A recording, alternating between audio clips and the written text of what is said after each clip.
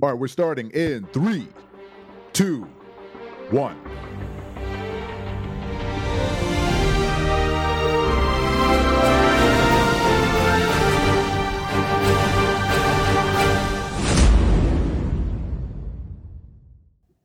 Hello, everybody, and welcome to another episode of Super Black. We are your host, Carl.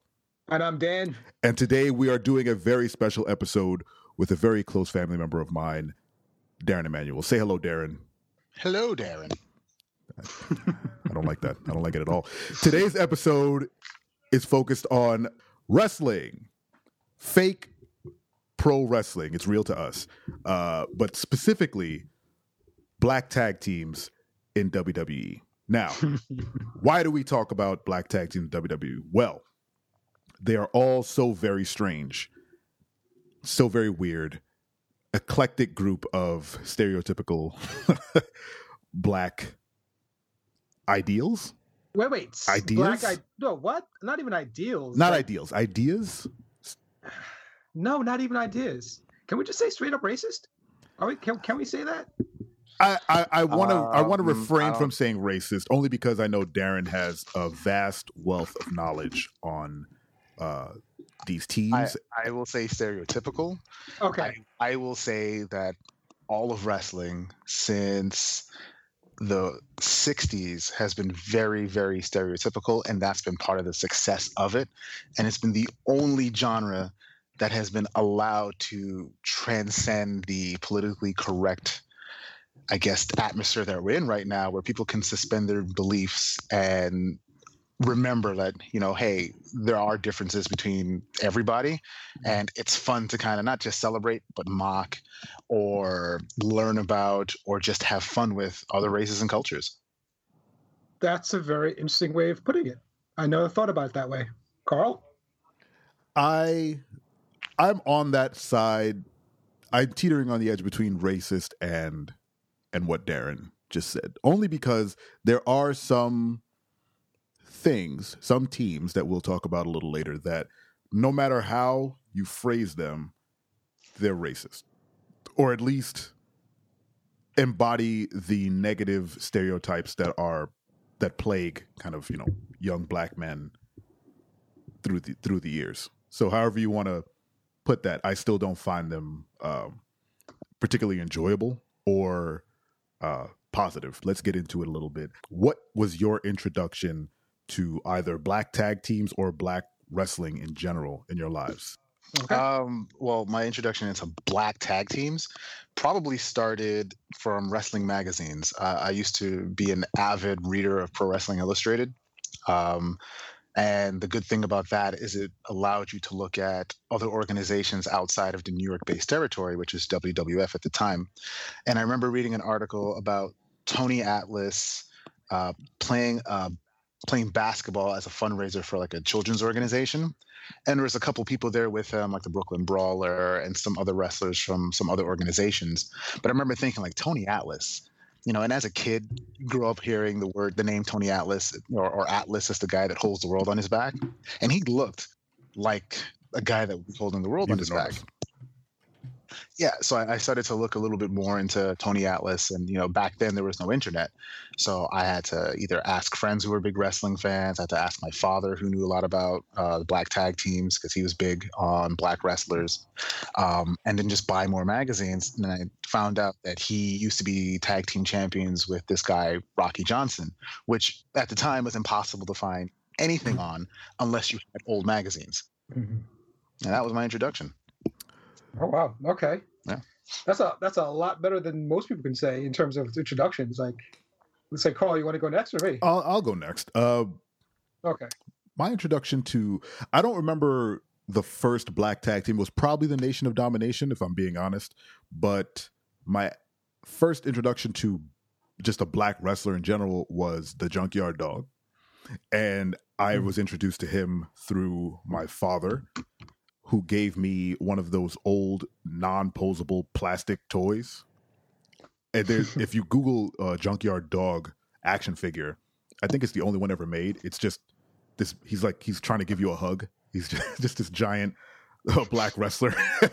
And I never saw him wrestle. but I would just play with this toy all the time, and I just knew who the Junkyard Dog was. And then one day, I think it was one of the TV shows on Fox 5. It was WWE. Come on, Darren, you know the show I'm talking about. It came on Sundays. On Fox 5, no, it was the Saturday show usually on Channel 5 after cartoons would pop on. No, it was Sunday mornings. It was probably a replay. Well, then you're probably thinking of like the Titan wrestling replay or something like that, where they would show you just like highlights. Who hosted it? Was that Gorilla Monsoon and Bobby the Brain? I don't remember. Or it was it could have been a couple of things. Yeah, and if it was highlights, it was either like it was probably primetime. It was wrestling. probably primetime. Right? Now I'm looking back on it because they were the only ones that would show highlights from like main events or just random jobbers versus guys. So that was my first introduction. Like I would watch that and look for the Junkyard Dog to find out, was he a good wrestler? And then from there, I kind of got sucked into wrestling and then saw the Nation of Domination. And that's my intro. Okay. My intro is a little different, I guess. It's like I was always aware that the WWF existed. Like when I was in Trinidad, my first induction was the actual cartoon and the small action figures. And then when I moved to the States, I knew that it existed, and I didn't really get into it until probably my sophomore year of high school, which is like, 1997? Attitude era. Yep. And this is where like my friends were, it's like not even my friends, like people I went to school with are huge wrestling fans. And they had an extra ticket one day. And they're like, hey, do you want to come? I was like, sure, no problem. I was like, all right, you got to make a poster because we want to get on television. I was like, okay, all right, fine. And introduced to the Nation of Domination. And they were my first, I guess, jump off for black tag teams. And from there on out, I was always in and out of wrestling, paying attention here and there, like through Harlem Heat and all those different tag teams. But, I'm still very much an outsider, so I'm always curious to hear what Darren has to say because he sounds very knowledgeable.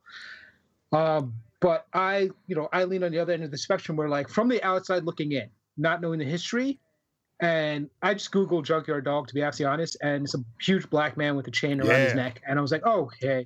That man could talk, and he could put on a show like no other. He at his time, put it like this, when he on Saturday Night's Main Event teamed with Hulk Hogan, and you guys can take a look at this on the WWE Network, find that episode where the main event was Junkyard Dog and Hulk Hogan versus whoever. The fans reacted and cheered for the Junkyard Dog way more than Hulk Hogan, and that was part of his downfall. But that's for another episode. Yeah. Okay. All right. I don't know what to say about that now.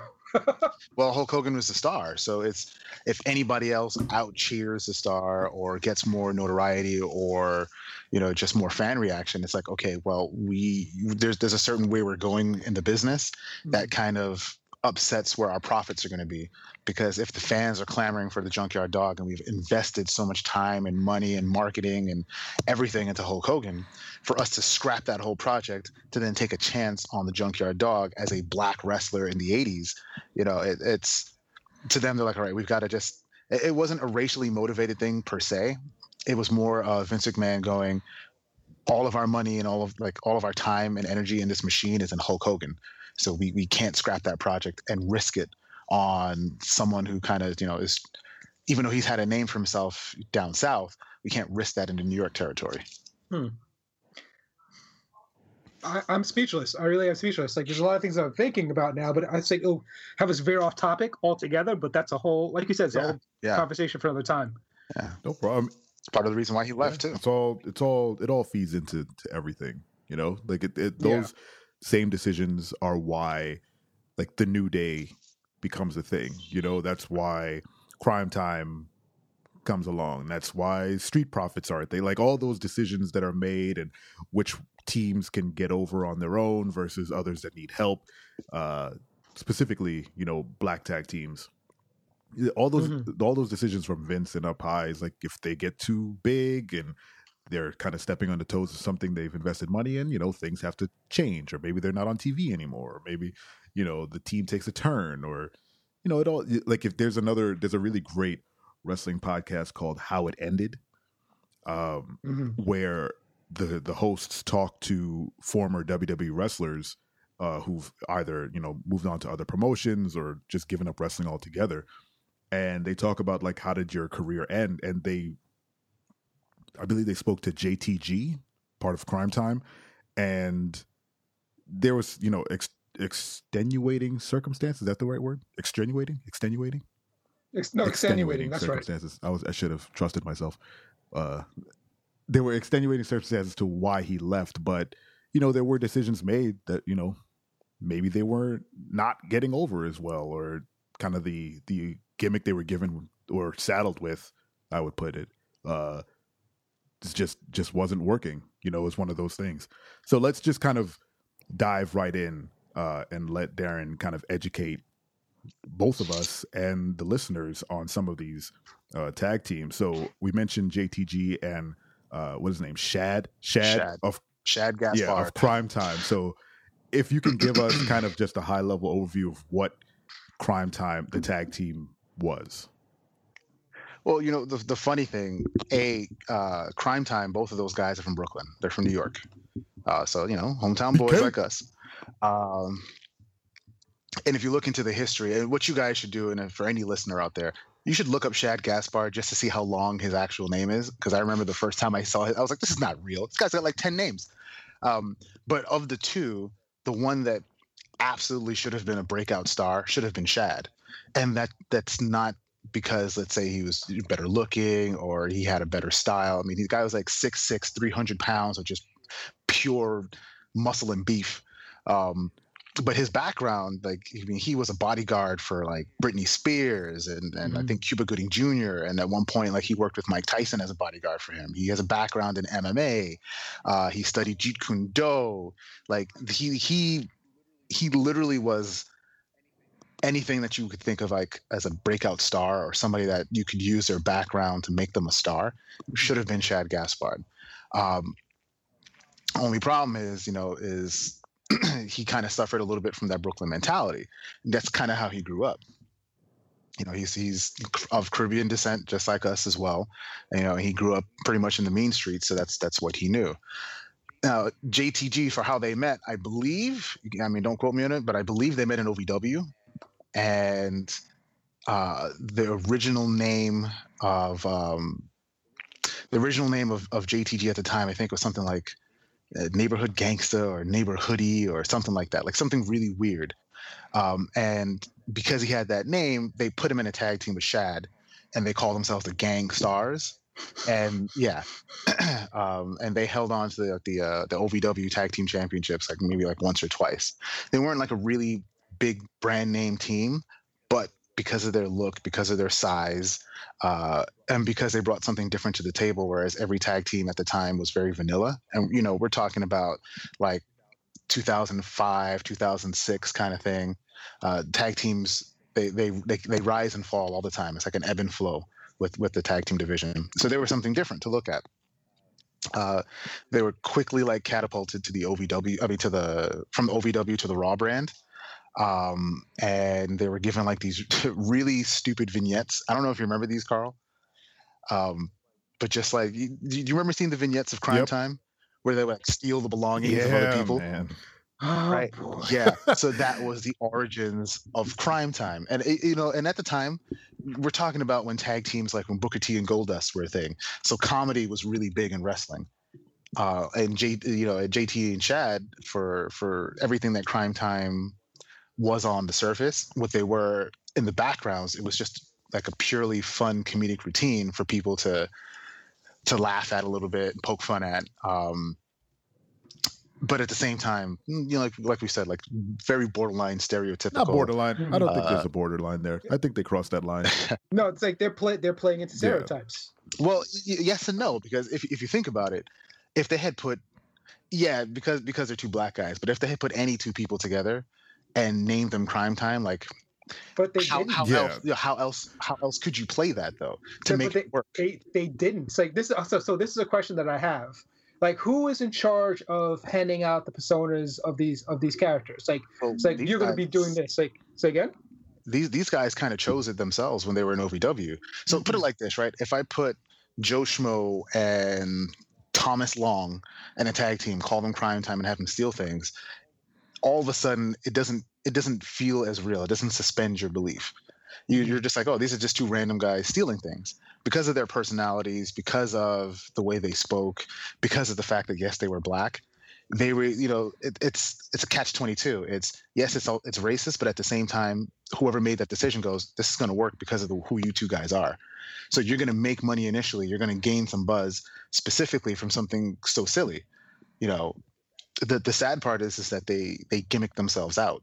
They didn't know how to evolve their own characters. Like in the world of wrestling, you're handed a concept, or you need to come up with a concept. But either way, you yourself have to evolve it. You can't expect the company to do it for you. So if you stay Crime Time for the rest of your life, eventually, not the company, people are just going to be bored. Like Carl will tell you, it was funny watching these guys steal like random items from wrestlers. Just like when Eddie Guerrero would do the whole lie, cheat, steal. It was funny when it first came out.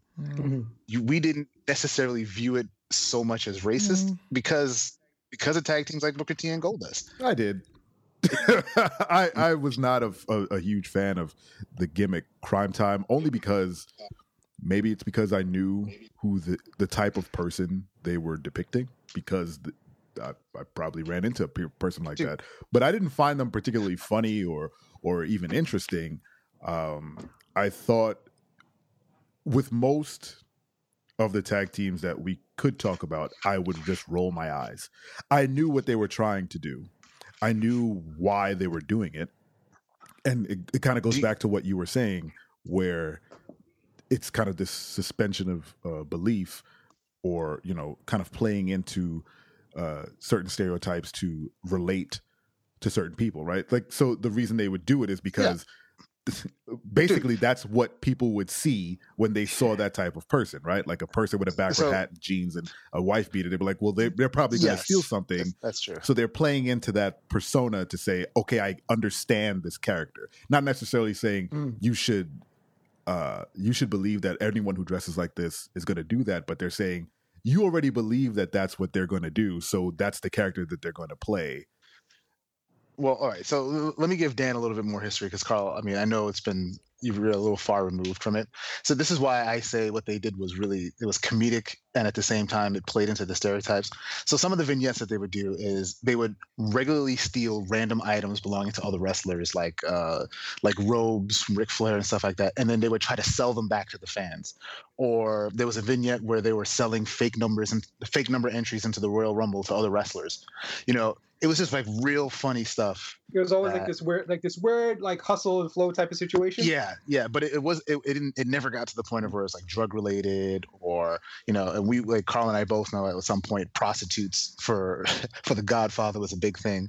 Wow. Like it never got that far. Mm-hmm. Yeah, like the Godfather, you literally used to pimp out his hoes to other wrestlers. I remember that. Right, but like it never got to that point. It was always done in either decent taste or in fun taste. Mm-hmm. They never tried to cross that line. It looks like they were playing on the trend of G Unit, very much like this is what G Unit is. Like, let's face it, like 50 Cent came from the same streets, and like he, yeah, you're talking 2006. Yeah, exactly. 2006. Yeah, G Unit was huge. Yeah, it's like the way you talk about it now, like makes more sense. And more like I'm looking at a couple of intros as we speak, and it makes sense. Like, yes, it's stereotypical, but I understand what they're trying to do. Like I see the comedic take, and like you can liken it to, let's face, like G Unit, like NWA, as innovative as they were, as successful as they were, they're very much taking a stereotype and just reworking it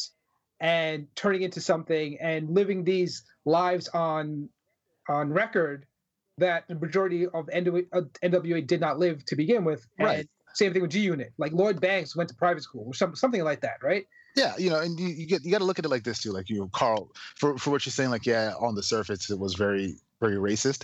When you look at like brands like G Unit or NWA or pretty much any hip hop industry icon, whatever they portrayed, the people or the children or the teenagers that were fans of theirs were very impressionable and wanted to live their lifestyles.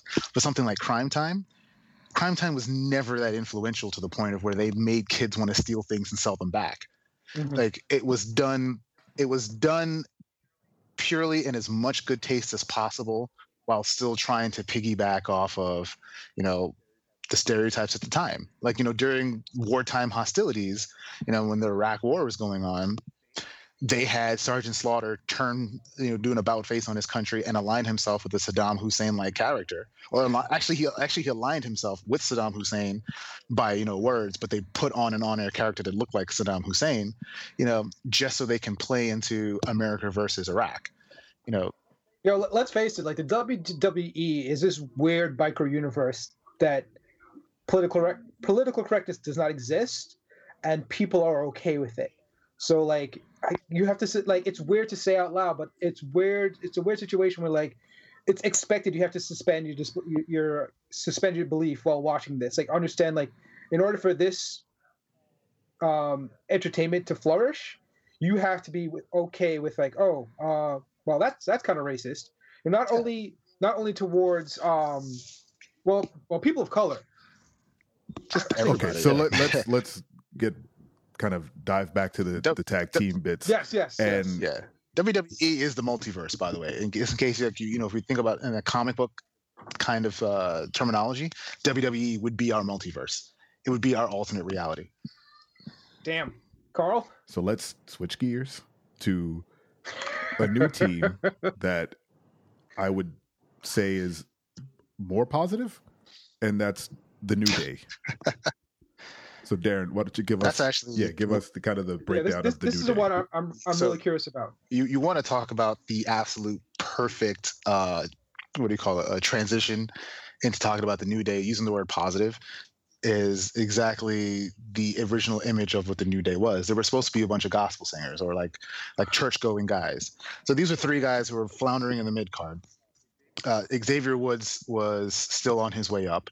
Sorry, Darren. For the noobs listening, explain what the mid card is. Explain that to us, please. So the mid card would be the guys who are seen as like developmental talent. They're there either to elevate up and coming talent or elevate like up and coming champions that the WWE has invested their money into, or they're there specifically just to like fill in time slots before you get to the actual feuds and events and matches that people paid money to see. So that's the mid card. Okay. Big E, for all intents and purposes, a really big, strong, muscular guy, suffers a little bit from the small man syndrome where he's shorter than most of the big guys. It's the British Bulldog syndrome where you're this big, huge powerhouse, but you're like 5'10", 5'11". So it was hard for them to market him the right way. Kofi Kingston, he, as talented as he was, his talent was actually what was his downfall, because it wasn't talent in a way like, oh, we can elevate his status. He was almost like a circus act. Like people wanted to see what he was going to do next, less than what he was going to say or who he was going to feud with, or, wanting to see his career advance. It was like, oh, it's a Kofi Kingston match. I want to see what he does in this match today. And Xavier Woods, he is the brains of the operation, but he was pretty much brand new going into it. So the concept of the New Day was supposed to be, three guys piggybacking off the gospel singers, churchgoers kind of thing. And they were supposed to spread the message of positivity, much like this old faction Right to Censor used to have to go around censoring everything that was going on in the Attitude Era. The New Day was there to spread positivity in an era where like there was all these feuds going on and everybody seemed like they hated each other. Like, it was John Cena and Randy Orton and John Cena and the fans. And like there was just so much anger. The problem is you're talking about a time where the lines of good and evil have been blurred so much in wrestling that people there's no good guy or clear-cut good guy, clear-cut bad guy. So having people come in as literal clear-cut good guys it's not going to resonate with the fans. It didn't make much sense. But because the guidelines that were given were you have to go around and spread positivity, they took that and they ran with it as far off to the right and left as they could instead of going in a straight line. So they're like, okay, Positivity. What are some positive things? Unicorns. People love unicorns. Let's come out dressed as unicorns. Dragon Ball Z is a big thing. People love watching that. Let's come out as Dragon Ball Z. People love pancakes. People love dancing.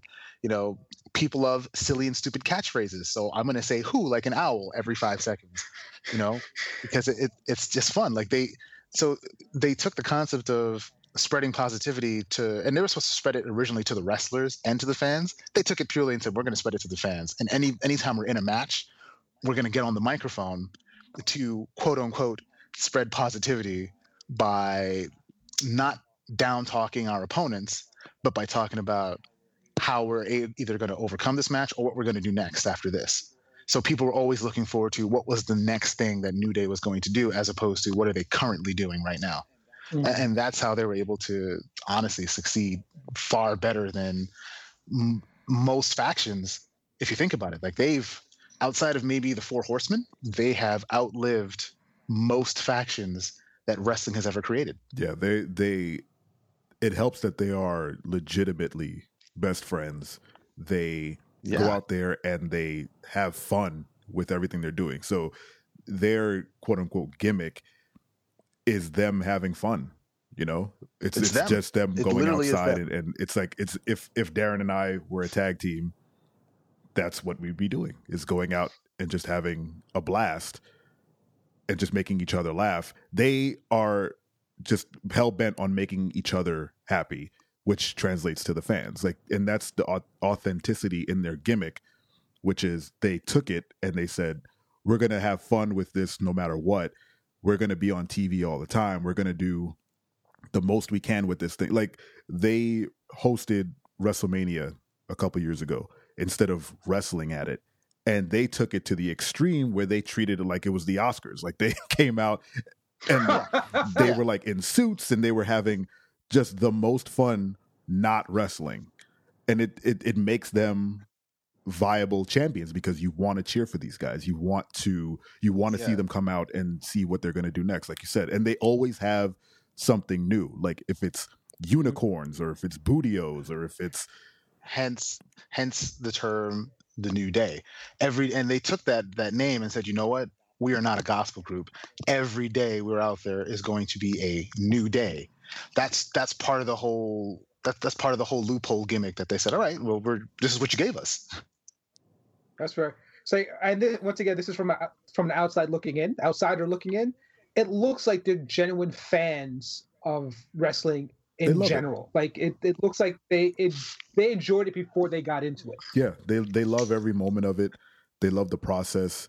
They carry it over to things like Xavier Woods' YouTube channel, where he just plays video games, and he's kind of creating this platform for not only himself, but the people of New Day and WWE to just have fun. Like it translates into every aspect. You can see it in his personal life. He brings that to the ring, and it's much needed too. Very much. Considering that wrestling back then, the fraternity of wrestlers was all about drinking and alcohol and drug abuse and women. Like he's really one of the pioneers that say, while we're on the road and traveling, let's continue doing things together as a group. Let's find other means and sources of income. Let's continue having fun without getting ourselves into trouble. Let's have fun. So, let's spread positivity. It's really nice. It's really nice aspect. And if you go back and watch their original debut, it is vastly different than what they do now. Where it's like watching Brother Devon. It's they're like in suits and they're very serious and stern, and this is going to be a change, and we're tired of this, and they were very aggressive. And then cut to now, and they're like in these brightly colored outfits, playing a tuba, whatever, throwing cereal at people, pancakes. Like it's always a new weird thing. Yeah, it's a new day. It's always a new day. And to their credit, they're the only faction that I know of that did not have to recruit new members or replace members in order for them to have longevity. Mm-hmm.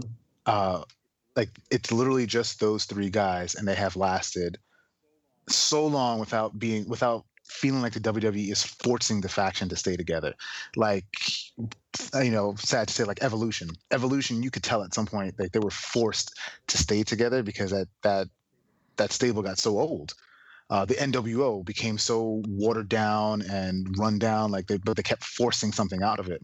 Even the Nation of Domination dissolved very quickly, even though it seems like a long time, very quickly. Literally only 2 years. Yeah, but you look at the New Day, like they could probably have that going on for another 2 to 3 years and consistently reinvent what they're doing every day without having to reinvent themselves. Just come up with a brand new concept instead of throwing pancakes out. I don't know, start coming up with like chocolate chip cookie pancakes or waffles or whatever it is, or come up with some new concept of something, like you put a waffle inside of a pancake and they have some weird dumb name for it. Like they can just piggyback off of silliness and continue having fun and entertaining the fans. So that's super positive. Let's close it out with something not as positive and less that and more. I don't think neither Darren nor I know a whole lot about this tag team, but we just we encountered them, sparingly, and then we both bought the WWE 2K19 video game and ran into them there. We're thoroughly confused by them. We also chose them as a team and got thoroughly. Let's talk about that part. All right, so the team is the Street Profits from NXT, and Angelo Dawkins and Montez Ford. Oh my God! So, all right, Dad. Here's what happened. So we bought WWE 2K19 for no reason other than we needed something to play together, and we're huge wrestleheads, even though we don't like to say that. So we go online to play the game, and I think it was my idea to just say, hey, let's choose these two Street Profits. We had talked about them before and how they're very confusing, and one of them comes out with a cup, like he's drinking in this cup, and he's doing this weird dance, and the thick one, I forget it, Angelo Dawkins, the thick one, that's mean. He comes out and he looks like the old wrestler D'Lo Brown, and he has in shorts and tights, and the whole gimmick is just very confusing to us. Only because it doesn't resonate with anything that we're familiar with. So we picked them to play online and get just decimated by we just get smushed. And the whole time we were playing, we're just cackling, just laughing at the ridiculous moves that we could not pull off. I think we faced someone like a tag team that they were just all 100s, and then we were like rated 72 or something. We just as a total, just getting wrecked, and it was the funniest thing ever. So before we get too deep, like, does anyone know anything about these guys at all? Well, okay, I'll tell you my first time I saw them. I saw them on NXT. I think it was like during the tag team tournament. And Paul Ellering, for anyone who doesn't know, Paul Ellering is a very legendary tag team manager. He used to manage the Road Warriors, Legion of Doom, Hawk, and Animal. So he was managing at the time. I believe, God, what's the name of those two humongous black guys? Authors of Pain. Yes, the Authors of Pain. Right. He was managing them. And they're having a match with the Street Profits. Now, Montez Ford is a skinnier one. At some point, Angelo Dawkins does some move. Montez Ford jumps outside, starts doing this weird, like, stepping dance with a cup in his hand, presents the cup to Paul Ellering, like, do you want to take a sip of this? And Paul Ellering like slowly reaches his hand out like he's going to drink it, and then smacks it out of his hand in the most gimmicky thing possible. And of course, Street Profits lost that match. But I remember watching them going, "What in the world is this?" Like it looks like those old heads at a party or on the block that never knew how to leave. Yeah, that's what they look like. They look like they came to the party late, and they should have left but never did, and they're just old and corny. That's what it looks like. Well, now here's the thing. Both of those guys, Montez Ford especially, and Angelo Dawkins, who's very solid, both of those guys are phenomenal talents. The moves that they put together as a tag team and as individuals, like really, really innovative stuff, really good. And it's not like high-flying, it's not a high-flying spot fest. Like they put together moves that actually look like could work as a tag team. Now, how they came together, I honestly think, and I'm sure if I look it up, this would be the case. I honestly think they just like looked at each other across the room, like, "Hey, man, you want to be a tag team?" I think that's exactly what happened. we both run these streets. Street Profits. There we go. You know? And just just to echo what Darren said, like they are fun to watch when they're not doing the gimmick. They're a gimmick. Yeah. So I believe Angelo Dawkins is an actual like amateur wrestler. Like he has skills. Yeah. Like you can tell. I was a little flip when I called him thick, but he's a talented dude. He can wrestle circles around my behind. So yeah, I don't know. The gimmick itself is just so strange, and it's such a regression. I feel like and this is why I kind of wanted to structure it in this way. I feel like the New Day took things and showed people what they could do with maybe a gimmick that would lead them down a very familiar road, because they're like Darren mentioned earlier, there was Brother Devon, who was a pastor gimmick with Batista, if anyone remembers Deacon Batista, who went on to become Drax in the Guardians of the Galaxy. that was Batista's first foray into wrestling. And it was, into WWE's mainstream wrestling. He was in OVW before that. But that gimmick, while it wasn't the most unique, it was interesting for Devon, who had been this kind of, very hardcore, putting people through tables thing. Then he becomes a pastor. He took it as far as it can go. But then the New Day was like going to kind of follow that path. And they said, no, we're going to do our own thing. And where like the Street Profits could be something different. I feel like they're just a new skin on an old thing when they're, coming out dancing, because a tag team we haven't talked about, Primetime Players kind of do that thing, right? They come out and they come out and do their little dance, and then they would go, and they were very high level athletes, and they ran their course pretty quick as well. But but I feel like the Street Profits are that, but worse.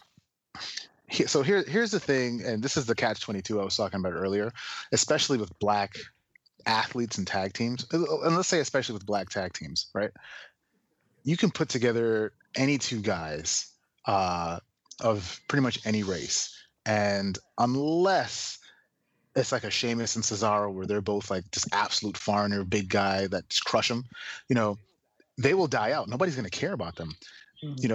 Black tag teams, they're given something a little extra. Like, you now have a little extra sauce that you can play with. So you're going to stand out regardless. And even if it's stereotypical, it's absolutely different than every other tag team that's out there. So how you can create longevity, to it is your own thing. And if you think about it, like New Day comes out dancing and singing and shucking and jiving, technically. So they could be just as stereotypical as, Street Profits or Primetime Players that literally do the same thing, just dancing and shucking and jiving. But it feels like they're coming from a different place, as opposed to they're not playing into the stereotypes. Yeah, they're not coming from the ghetto. That's what you're trying to say. Well, not even that. They're coming more from a place of authenticity. Like, let's say those guys, all depends on who you are and how you look at it. Yes, exactly. But there is a fervent exuberance to what they're doing. Like if Street Profits came out and they were as excited to be that group as the New Day are to be them, it would be different. I feel like I would buy it more. Like, I don't buy their gimmick. I feel like they're doing it to do it. I feel like Montez Ford fully buys into his gimmick. That man his dances, man. He is all about that. And I think it works well. It's like a black modern day Hart Foundation, Bret Hart and Jim Neidhart without such extreme characters. Like they really kind of complete each other. They complement each other really well. Whereas Angelo's the more grounded wrestler. Montez can be a little over the top, and it creates for a good dynamic. It's just sad that it's so stereotypical that it almost seems offensive. Yeah, I'm not offended by it, but again, I just rolled my eyes the first time I saw it. Like, what is this? When we were playing online, it was the first time I think we both watched their entrance, like whatever they, filmed for that entrance, and we were so taken aback by how just strange it was. But it also was not generic. It wasn't how generic many entrances at all. have we watched that were just like dudes walking to the ring. It was definitely. So it was. I can't get over the dance. He does like this weird running man that's not actually the running man. It's just. Yeah, it's like high knees. It's like he's doing very high knees. He's doing super high knees. He's getting his cardio in right before the match. But then he's also holding this cup, a branded cup. I'll give him that. No, that's during the match too. It's not just before the match. That cup is in his hand during the match. But I'm saying like he has a branded cup. It's not like any old cup. Like it has their colors and their logo on it. Like they got cups printed up. So maybe I'm wrong. Maybe they are deep into it.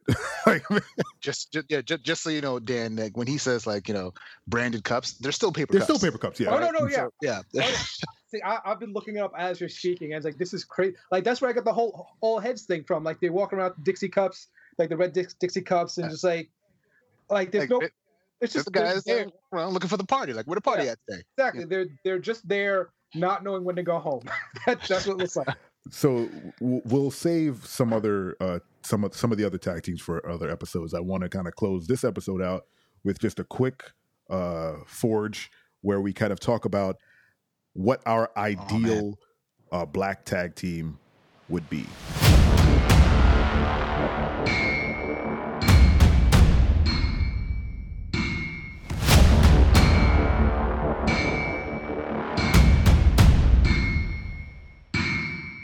Let's forge ahead and create some black tag teams. I will kick this off with my ideal black tag team. Let me see.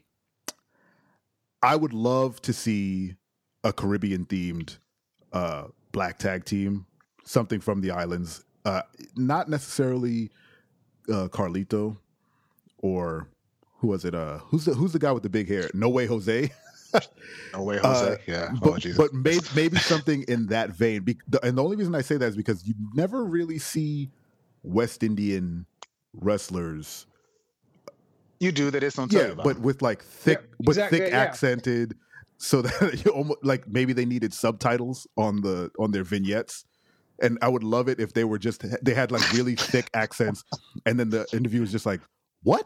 And I would love the subtitles at some point to just like have like ... a bunch of question marks. Exactly. Like they're writing them and they don't know what they're saying, so it's just like question mark, blah blah blah blah blah, and then maybe it says something like they just start writing phonetically, so it's not actual words. It's just like I think this is what it sounds like, and then exactly, and then maybe some interviews like they'd be speaking, and then the interviewer doesn't know what they're saying, so they kind of look down at the subtitles and they go, "Oh, okay," and they talk about stereotypical, dude. It's not. This is something that I go through. It's like listening to West Indian speak. I'm like, all right, sure, I got 48% of what you just said. And this is coming from a West Indian. Exactly. Yeah. So it's not. So it would be super authentic to me to just be like, I don't know what you're saying. I mean, it's not even stereotypical. Like, sometimes you just don't know what people are saying. That's just a thing. See, I work with a couple of Jamaican guys, and their patois sometimes. Like, I just stop. It's like, I don't think that was English. And technically, it wasn't. It was patois.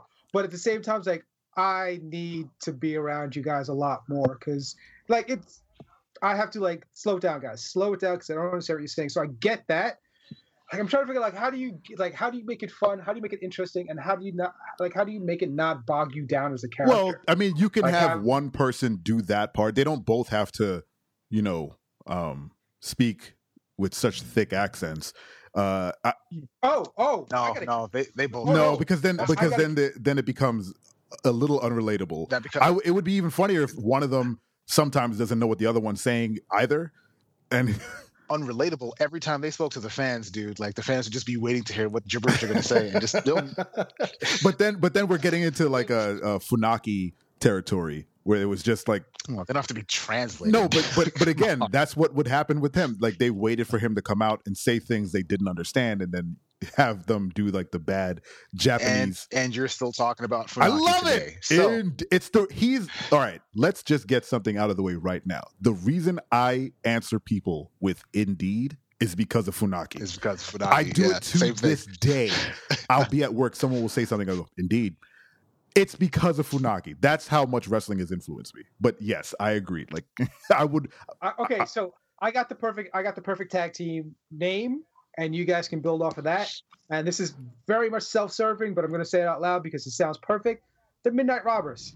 If you want to keep it Caribbean, Oh my do the goodness. Midnight Robbers. The Midnight Robbers. We're just back in the Street Profits, Prime Time Players territory. No, we're not. Because if you Google the Midnight Robbers, the Midnight Robber is a classic West Indian carnival character, right? He's this braggadocious, everything, it's like everything goes, larger than life character, and he has a specific way he talks called the robber speak, which is in rhyme, which is in rhythm, and it's like you have to look it up. Anybody out there that is hearing this right now, look up the Midnight Robbers and understand, the Midnight Robber, Trinidad Carnival, and understand where I'm coming from.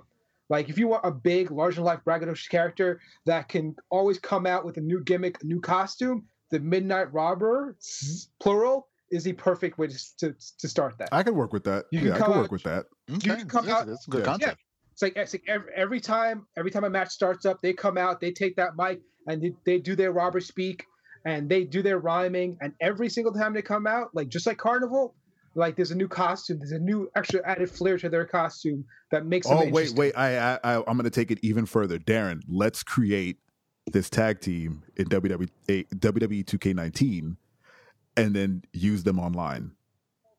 Oh, please, I want to see this. I don't know. We'll do some research now. So you're asking me, the former creator wrestler guy, to come up with to create something. I'm going to go crazy with this. All right. So here's what we can do. Let's create a basis for these two, right? Let's create like a name or something. Like we have Midnight Robbers. Like, what are the two guys' names? Where are they from? And then each of us can take that.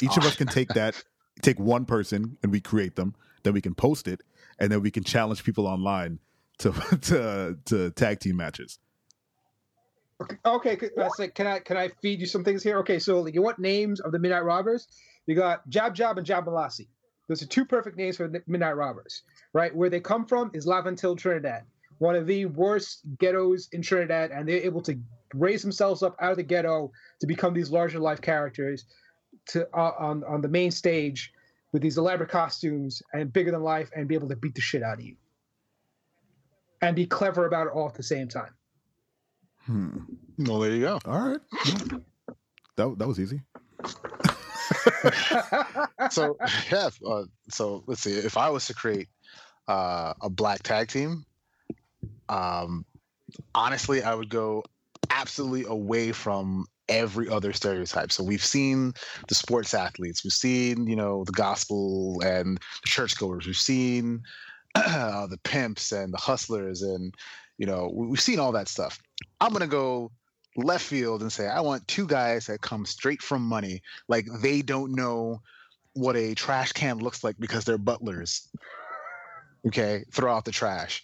Like, if you ask them to make oatmeal, or if you ask them to make chicken, like, their response to you would be like, sure, Jeeves. So two Tony Starks, basically, just like. No, I'm talking about, we're going to go even further past Tony Stark, because Tony Stark at least puts together things themselves. Like, these two guys can't do anything for themselves because they've been so babied growing up that they don't even wrestle. All right, so themselves. So they're a tag team that chooses other people to wrestle for them because that's what they know how to do. It's just they just pay people to do things for them. So it's like, oh, we have the tag team championships on the line. Not a problem. And they put together like two of the most random guys. Like, I don't know, like they get like Braun Strowman and the Big Show to take on the Street Profits to help them win the tag team championships. Like, and that's that tag team, the one tag team that literally never wrestles. So they're basically managers with titles. But at the same time, they do the entrances. Like, they come out because they're so lavish and luxury that they have to be the ones that do the entrance. They don't allow whoever it is that comes out for them to have even entrance music or any of that stuff. They can't, they just have to walk out, wrestle, hand them the belts if it's a match, or if they win, just walk out, and then those two guys will then enter the ring and celebrate as if they're the ones that wrestled the match.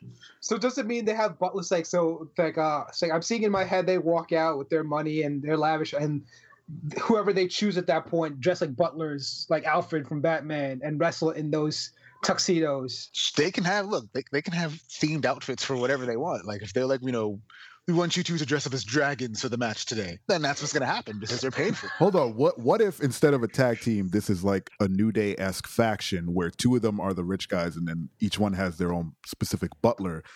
No. See, they're too rich to consider anybody else on their level that it would be a faction. Everyone else of them is just hired I'm out. saying instead of it being just two guys, it's four guys, but two of the guys are butlers. So instead of getting random people, they just always dress these two up in whatever they want, and then they don't even pay them. They're just saying, "Oh, they come out, they come out, and the spotlight's on the first two, and then you can see in the dark the other two guys who are dressed like butlers, and then they do their entrance, they walk to the ring, they get in, they do their, they're posing, and then the butlers get in, those other two get out, and then they go sit at the announce table and say, "Man, that was a good move that I would have done," and then the butlers win, and then they get out of the ring. Then the other two get back in the ring, celebrate, and then everyone leaves.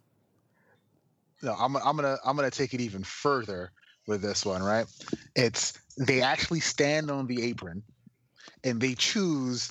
And part of the reason why I wanted them to choose random people, because sometimes they might just like grab a random guy from the crowd, like you're gonna wrestle this match for me today, kind of thing. Like they just have so much money that they don't care. But the way you phrased it was that they've never done anything. They've had butlers do stuff for them. Wouldn't they then? Well, they've had everybody do stuff for them. Like they even have their groceries delivered to their door, not necessarily by a butler. Then why not, instead of random people, why not have like their staff?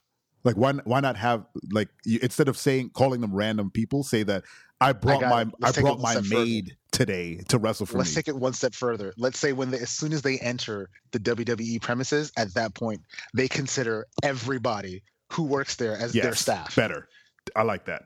That makes sense because then wherever they go, they believe whoever's there is supposed to be working for them. Yeah. So instead of they can walk through the arena like the backstage vignettes could just be pulling like staffers with them, like, "Oh, you have a match tonight." They're like, "What?" And he's like, "Come on, let's go."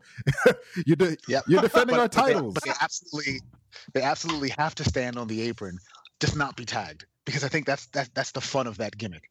Is that they're sitting there and there's always that possibility that they might be tagged, so it gets the fans just like a little like warmed up, like, "Oh, we're gonna actually see these guys wrestle." What if they sit in an opposite corner? So the tag team sit in two separate corners.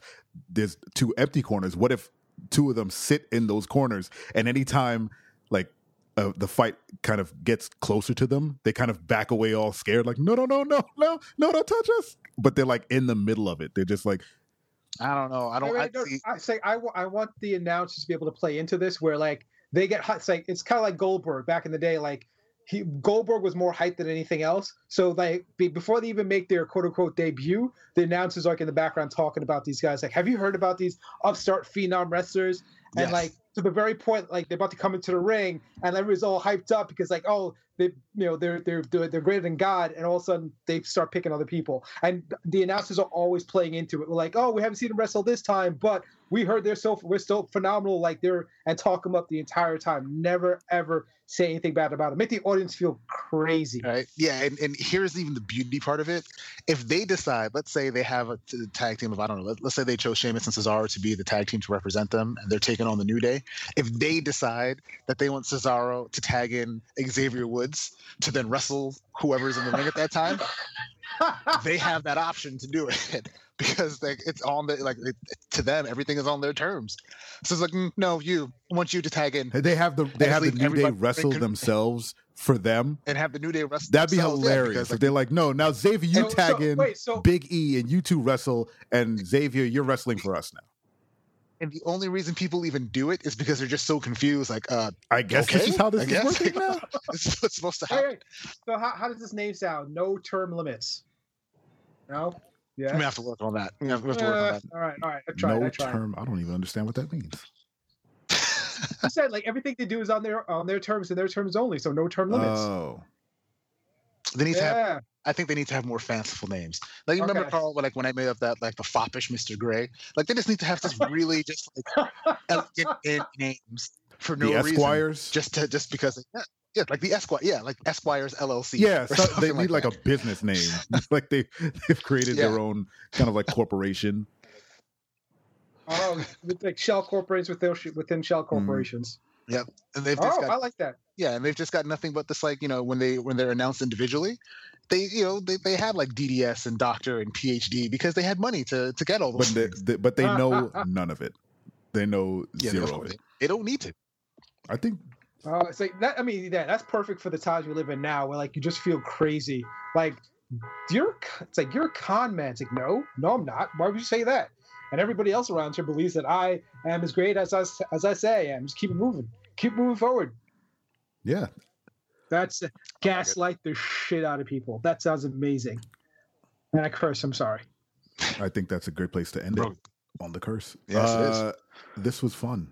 We have to do another wrestling. Very enlightening too. I have a totally different perspective on before, as opposed to when I came into this podcast. Thank you very much. Yeah. Awesome. Well, again, thank you, Darren, for coming on. We will have you on again for some more wrestling inputs.